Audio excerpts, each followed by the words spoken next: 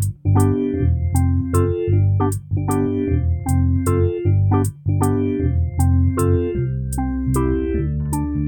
everyone, I'm Claire Liu. I'm the CEO of Know Your Team, software that helps you and any new manager become a better leader. And today on the Heartbeat podcast, where I interview leaders and experts from all over the world who I really admire, I have someone who is truly an absolute expert on a topic that we really haven't exactly covered on the podcast yet, and that's conflict. Oh yeah, the thing that all of us run into every single day in our own team and in our workplaces. And so I'm truly honored to have with me today Dr. Jennifer Goldman-Wetzler, who is an incredible expert on conflict, she runs her own consulting practice. It's called Alignment Strategies, and they've worked for the past 2 decades with corporate clients, everyone from IBM to Barclays to GE Capital, as well as not global nonprofits, so everything from the Jazz at Lincoln Center to the United Nations. And Jennifer, I know you got your start really actually even as a facilitator for Harvard's negotiation program. And you're an adjunct professor at Columbia, but the most exciting thing and how we actually got connected is that you just wrote a book very recently. Exactly. So for those of you who are watching, you can see it. But Jennifer wrote this book called Optimal Outcomes, and it talks about the 8 strategies that you can really employ to really overcome conflict in your own life personally. But I think for the folks who are listening here, especially in teams and in the workplace. So Jennifer, I've got a million questions for you, truly, because if you are the foremost expert on conflict, this is something that, I do actually a bit of executive one-on-one coaching with clients. This is something that comes up so much. So really excited to dive in with you. Thanks for being here today. Thanks so much for having me. You bet. Delighted to hear your questions. Well, so the way that this works and what I've been doing for the past few years in running this podcast is I ask one question to each person, and it's been the same question every single time. And so are you ready? I'm ready. Okay, we'll do this. So the question I've got for you today, Jennifer, is what is one thing, or it could be several things, that you wish you would have learned earlier as a leader? Well, going through this book publishing process and helping so many leaders over 2 decades now deal with the most difficult conflicts that they face in their professional lives, both of those experiences, one thing I can say that I wish I would have learned earlier on is that what comes out looking like a huge success in the end actually typically involves a lot of blood, sweat, and tears. It's hard work, right? There is no replacement for hard work. And whether that's the hard work that you do on yourself by using these 8 practices that are part of the optimal outcomes method that we'll talk about, or whether that's the hard work of kind of scaling the side of your own Mount Everest, whatever that may be, whether it's publishing a book or building a company or becoming a leader in any company that you're in, that those things all require hard work. I almost feel implicit in your answer, right, is the assumption then that as leaders, we have a tendency to think that if something is going to be good and the outcome is going to be good, especially when it comes to conflict, then it better be easy, right? Yes. I think you're right. Because the outcome looks easy, right?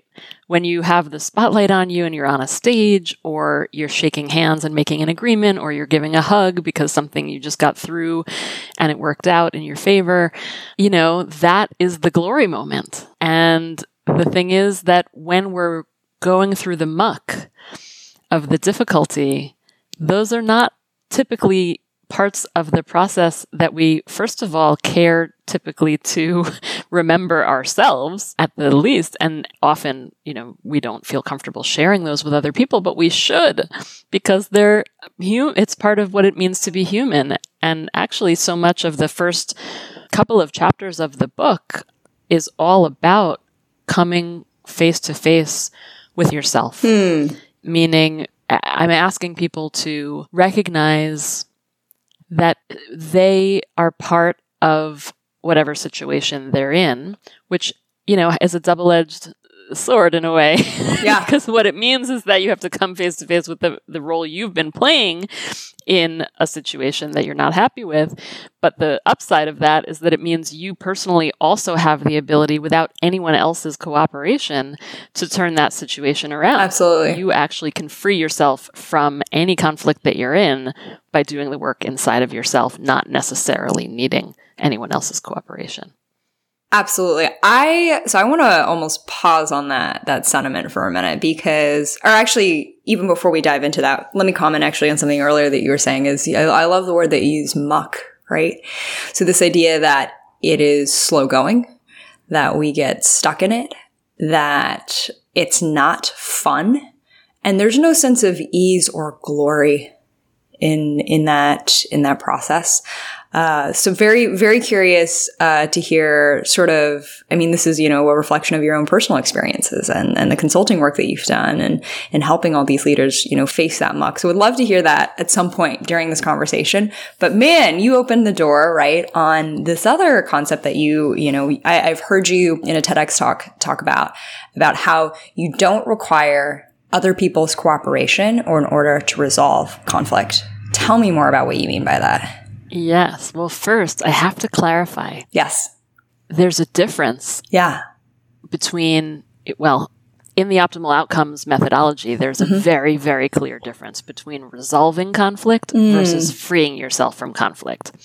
So what I would say is, if you are trying to resolve conflict, you probably have been trying to work it out with someone else. Often trying to work it out with the same person, often over and over again, and getting the same result. It's just not working, right? Yes. When you're stuck in conflict, that's typically what's happening. You're trying to resolve it. You want to kind of tie it up neatly with a bow, and you are trying to talk or communicate with someone else to try to make that happen. And the problem is, over 40 years of modern conflict research and practice and negotiation research and practice and my own 20 years of practice in the field working with real leaders and real organizations of all kinds, is that it doesn't always work.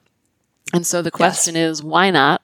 And how can we then free ourselves instead? Because when I looked at, we can be banging our heads up against a wall, trying the best win-win principled negotiation methodologies, and they just don't work. So I decided, we need to have different language to talk about what to do when conflict resolution efforts fail. Yes. So that's why I talk about conflict freedom. How do we free ourselves? And one way to do it is to look inward first. I'm not saying that it doesn't sometimes involve a conversation or a series of conversations, because often it does with other people, but it starts with yourself.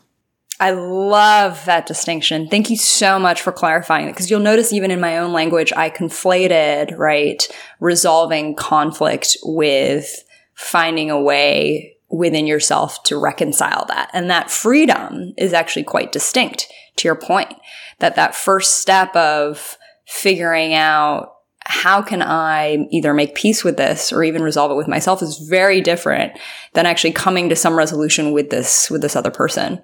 So yes. I love that distinction.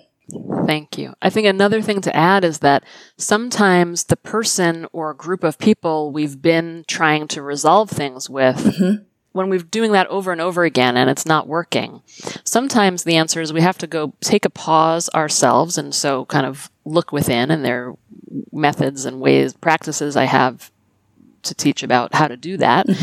And then sometimes it means going back out, not necessarily to those same people. Maybe there's other people on your conflict map, right? We can talk about what is conflict mapping. Yes. There's other people as you widen the lens of your perspective in a situation that you go, oh my gosh, of course.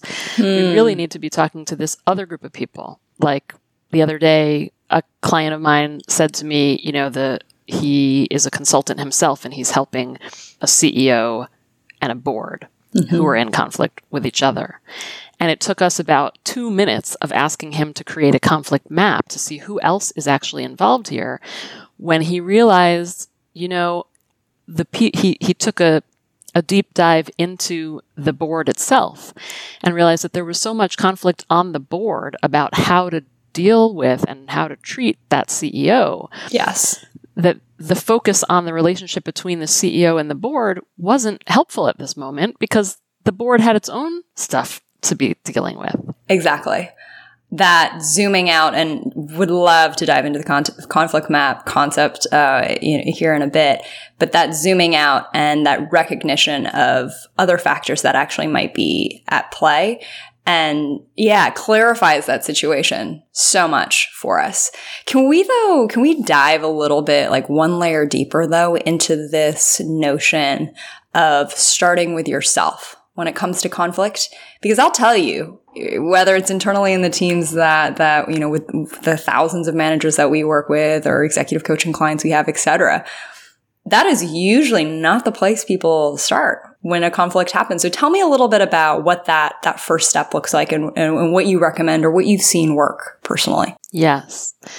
Great question. And there are multiple places in the optimal outcomes practices where you can have the opportunity to take a pause and look within. But I'll start with the first one. Okay, great. So the first one is to notice the pattern that you're stuck in with other people.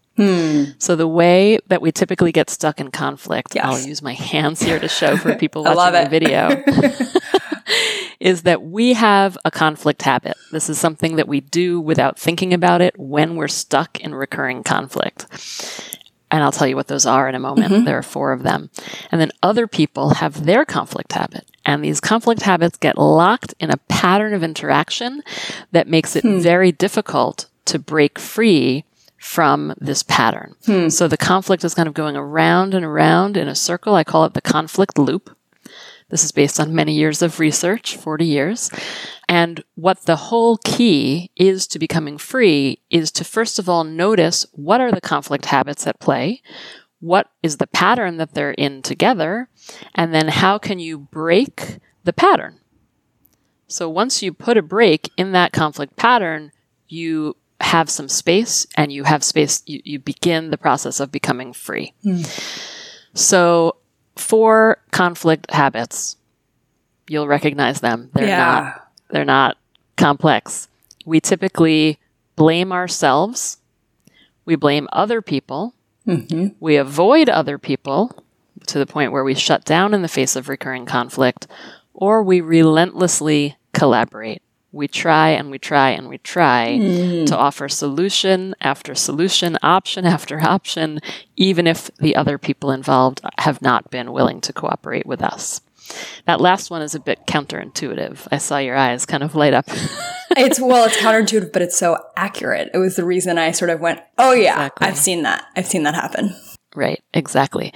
It's the one that nobody wants to talk about because what we are still, after so many decades of saying that collaboration is where it's at and we must collaborate. And, of course, we could not get the work done that we need to get done in organizations if we were not able to work cross-functionally, if we were not able to collaborate. And it is so much more useful of a skill and a tool than not having that capacity. But like any muscle, if we build out one muscle to the exclusion of all others, it actually becomes a liability. In the end, it becomes our limitation. And so the key is to notice what our own habits are and then ask ourselves, what are the habit or habits of the other people involved in this situation so that we can identify what is the pattern we've gotten locked in. So a very common pattern people get locked in on a daily basis all around the world, attack, right? Blame. Yes. I'm blaming you, you're blaming me. We're stuck in a blame, or blame and attack pattern. Another very common one is I'm attacking you and you're shutting down. So you're kind of running away as I continue to try to, blame you for something. Very hard to quote unquote resolve anything in that case as well. So there are a number of other very common of these patterns. And once we notice the pattern we're in, we have the opportunity to put a break in it and to free ourselves instead. But, to answer your question of how do we do the internal work, that's the first thing, is to take a pause, ask ourselves some basic questions. And it does require coming face to face with who we are, right? It is not easy or fun necessarily to admit I have a blame habit, right?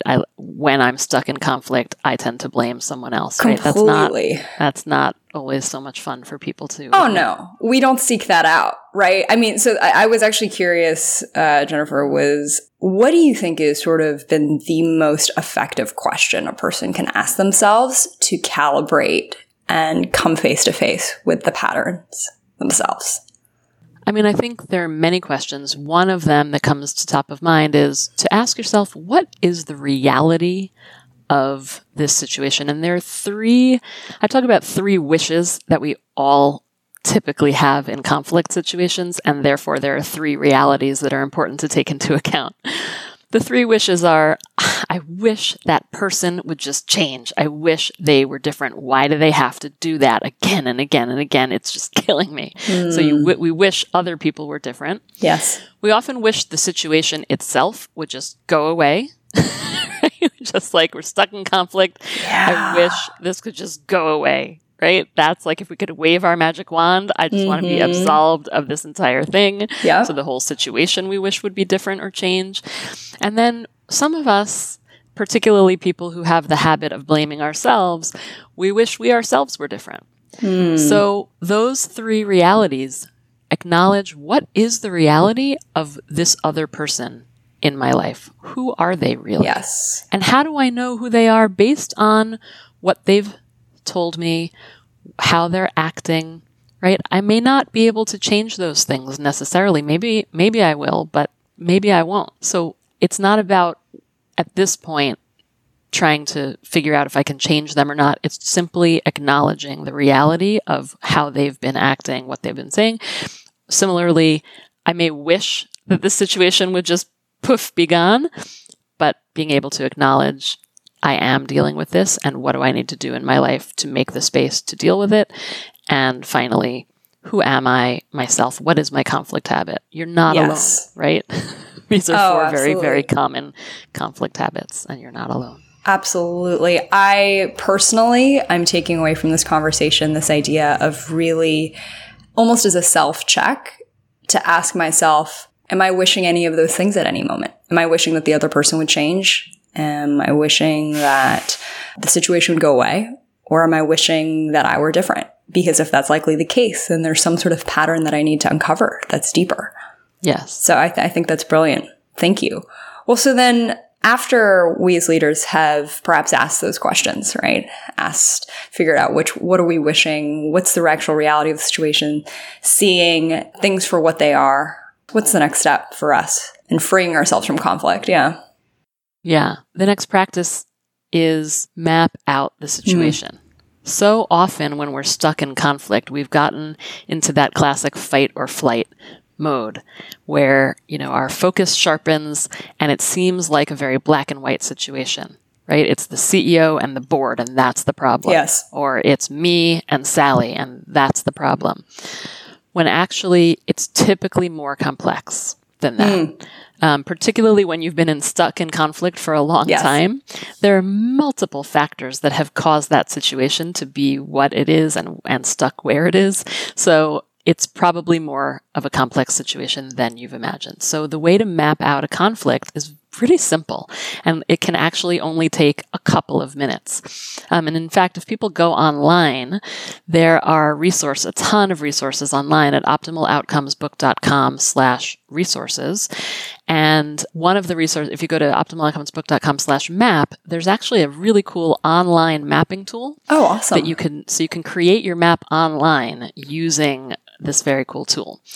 You can also just take out a old, pen and paper and doodle away. So whether you're online or old school pen and paper, first of all, you want to put on your map all the obvious people who are involved in the situation. So whoever first comes to mind. But then you want to challenge yourself to put at least one new person, place, event, factor on your map that you had not noticed before. This will help your thinking become much more creative, and it's amazing to me when I see the light bulbs go off, even just after a couple of minutes of doing this exercise, where people notice levers for change on that map that they just didn't notice before doing that exercise. Absolutely. It reminds me, Jennifer, of this concept around why do managers micromanage, right? In the sense that they're feeling pressure. That pressure is coming from their manager. And why is that manager feeling pressure? Oh, it's because of their boss. And why is that VP feeling pressure? Oh, it's because of the CEO. And why is the CEO feeling pressure? Oh, it's because of the board. And why is the board feeling pressure, right? And so it's this idea that pressure begets pressure begets pressure, right? Yeah, and so conflict, such a great point. Interestingly similar, right?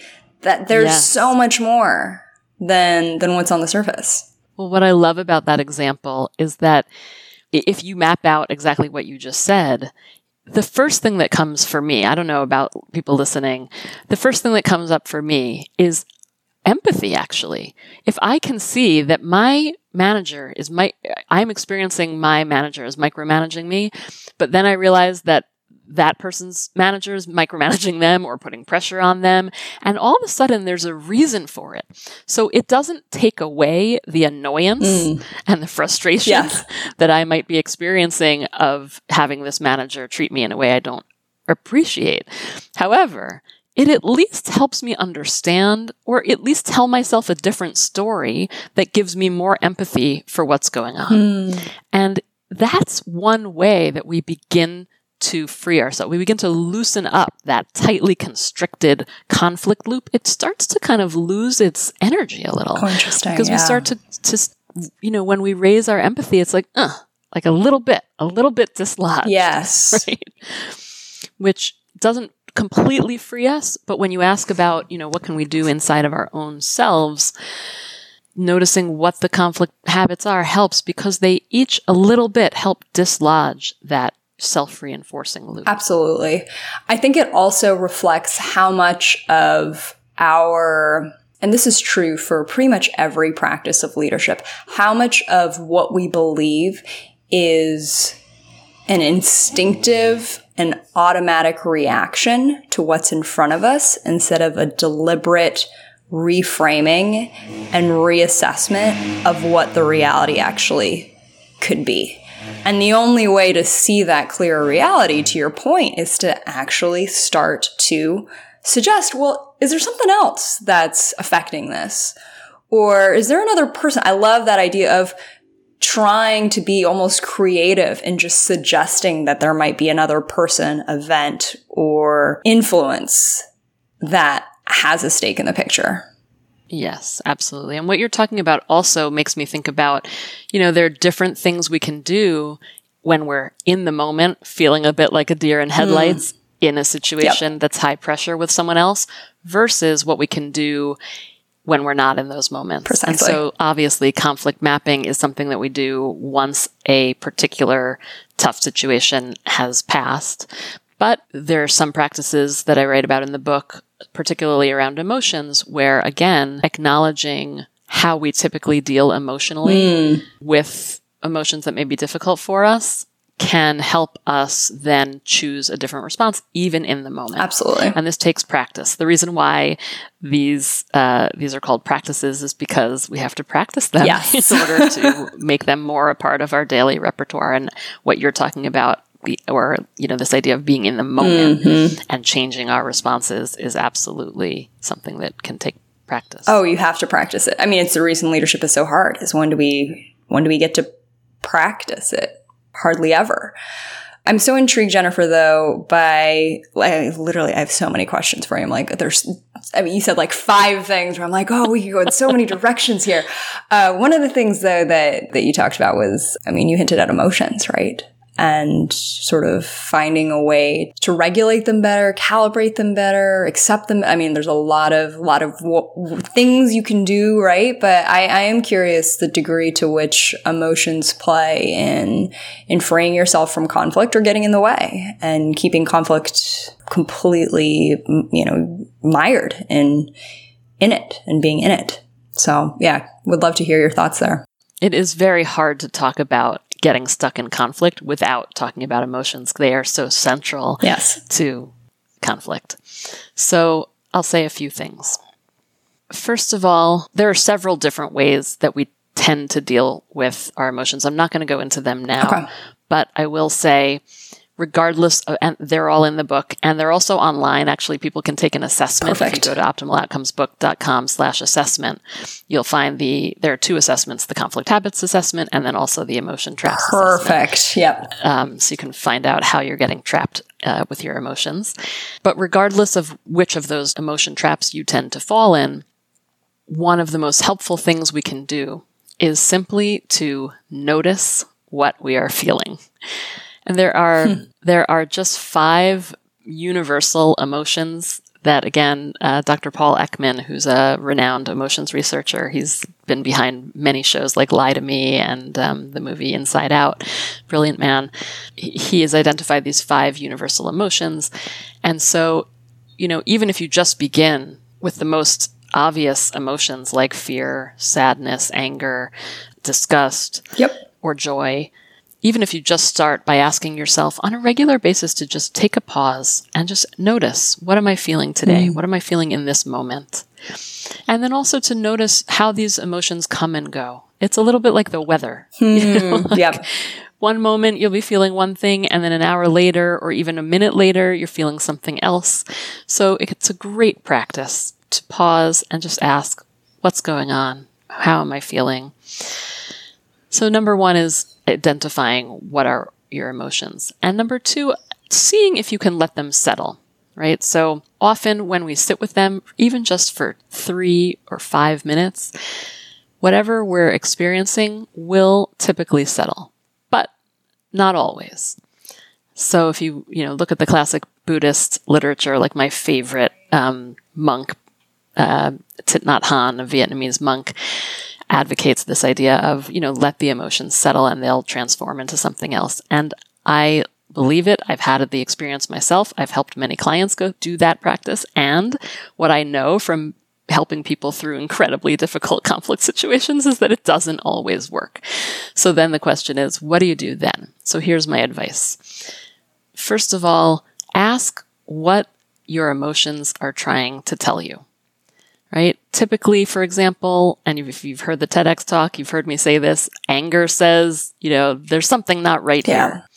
Fear says, danger ahead. Sadness says, a loss has occurred. And so just allowing ourselves to acknowledge those messages is so powerful, because the next question is, given those, whatever message my emotion is trying to send me, what is a constructive action that I can take based on those messages? Right. So if there's danger, well, how can I manage that danger? Is it real? Is it perceived? If it's real, what could I do to deal with that danger? If something's unjust, something's not right, what can I do to deal with that injustice? So some of the best, most well-known, most famous civil rights leaders of all time, right? Martin Luther King, Gandhi, Rosa Parks. These are all people who didn't ignore their anger. They harnessed their anger for constructive action. And that is what I'm asking us to do as well, is to use those people, those heroes, as our guides and say, how could I be like Martin Luther King Jr.? How could I be like Rosa Parks? What could I do to harness my anger in a positive, more constructive way? Absolutely. The analogy you made about emotions sort of being like the weather, right? It made me think about how this idea of noticing your emotions is almost like taking the weather report, right? Yes. And just trying to figure out what's going on, right? And based off the weather report, depending on where you're trying to go, you can decide, okay, I'm going to, to take this metaphor in a very pedantic direction, but you could say, going to sail this way, or I'm going to walk this way because, it's sunny out and it's not raining, or the winds are going in this direction, whatever it is. But there's some message there rather than just getting caught up in whatever storm, right? There's something else there. So I really, absolutely, that's beautiful. I appreciate Thank that. you for that metaphor. We're connecting the dots, together, Jennifer. I'll use it. One thing that all of this that you're sharing with me around, especially listening to the message that your emotions are trying to tell you, is something that you talked about in your TED Talk that definitely resonated with me, which was this idea of shadow values. And I'd love for listeners here, share a little bit about what those are, and then I'll respond with why that resonated with me so much. But yeah, could you tell folks here what are shadow values and how do they relate to conflict? So all of us have what I call two different types of values. One is our ideal values, and those are the things that we care about in life that we're proud to say we care about. Versus our shadow values, which are the things that we care about in life that we are not proud to say that we care about. These are the things that we push down, oftentimes beneath the level of our conscious awareness, and we will not admit to them. And as you can imagine, when we've pushed down these things that we actually do care about, they often ooze out in ways that are unhelpful and that cause conflict with other people, sometimes even within our own selves, and often for sure with other people. Absolutely. So the key when we're dealing with values in conflict is to notice them. Again, it's a matter of naming them. And in the book, there's a whole, and also online, there is a whole packet of a values packet that walks you through a values inventory where you can actually look at a whole list of, I don't even know how many, there's probably, let's say 60 values that you can look at and say, these are my top ideal values. And I walk you through the process of how to identify them. And then here's, one or two possible shadow values for me. And then, of course, I ask you to do the same for taking your best guess at what other people involved in whatever situation you're facing, what their ideal values may be and what their shadow values may be as well. And of course, you can't know for sure. And shadow values are particularly difficult to identify about other people because they can't tell you what they are, right? Because it's their shadow value. So they've pushed it down. They're not willing to admit it.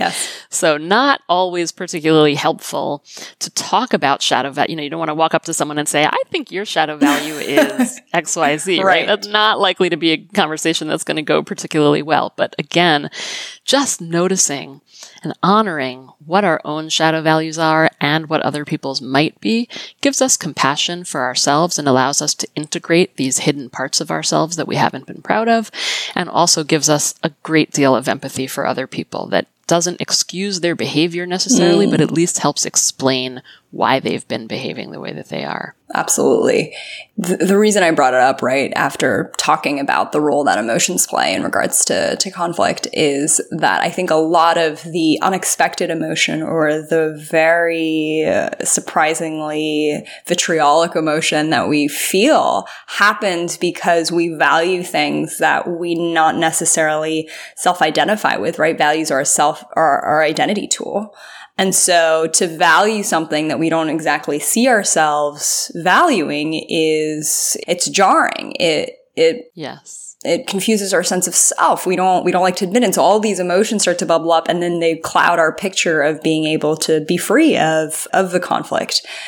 Yes. And I just thought in particular with all the work that we've done with leaders that shadow values are so much of what contributes to leaders' blind spots. It's because they're motivated by things that they're not even willing to reconcile that they're motivated by.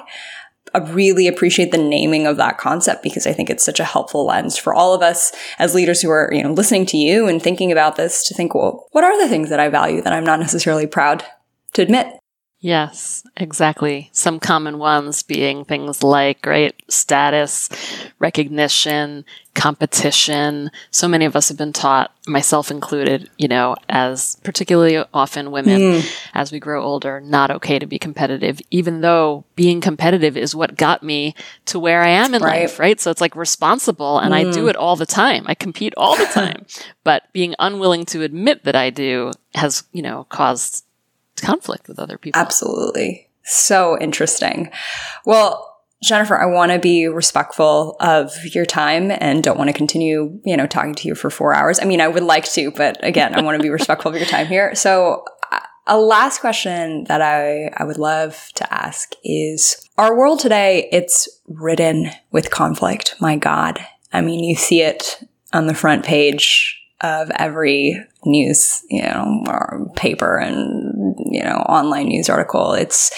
we're rife with conflict in our organizations and in our personal lives. I think it's, there's always tension and people disagreeing. And just by virtue of living in a society where no one is like you, there's going to naturally be conflict. And so that being the case, if there is one thing at all that if you sort of could wave your magic wand and just be like, God, if people just got this, we would be so much better. And especially for leaders, right? In organizations, what would you say to them? I would say do something different, do something pattern breaking. And what I mean by that is when you find that you are stuck, and of course this requires doing what we talked about at the very beginning of the conversation. Once you notice that you're stuck in one of those conflict loops and you're stuck, the key is do something different. Yeah. If you've been shutting down, or if you've been blaming yourself, take a look up, pick your head up, and ask yourself, what else could I do instead? As long as what else you do is constructive and it's pattern breaking, it's different from what you've done before, it will break the pattern and it will free you in some small way at least, and maybe in a big way from that situation.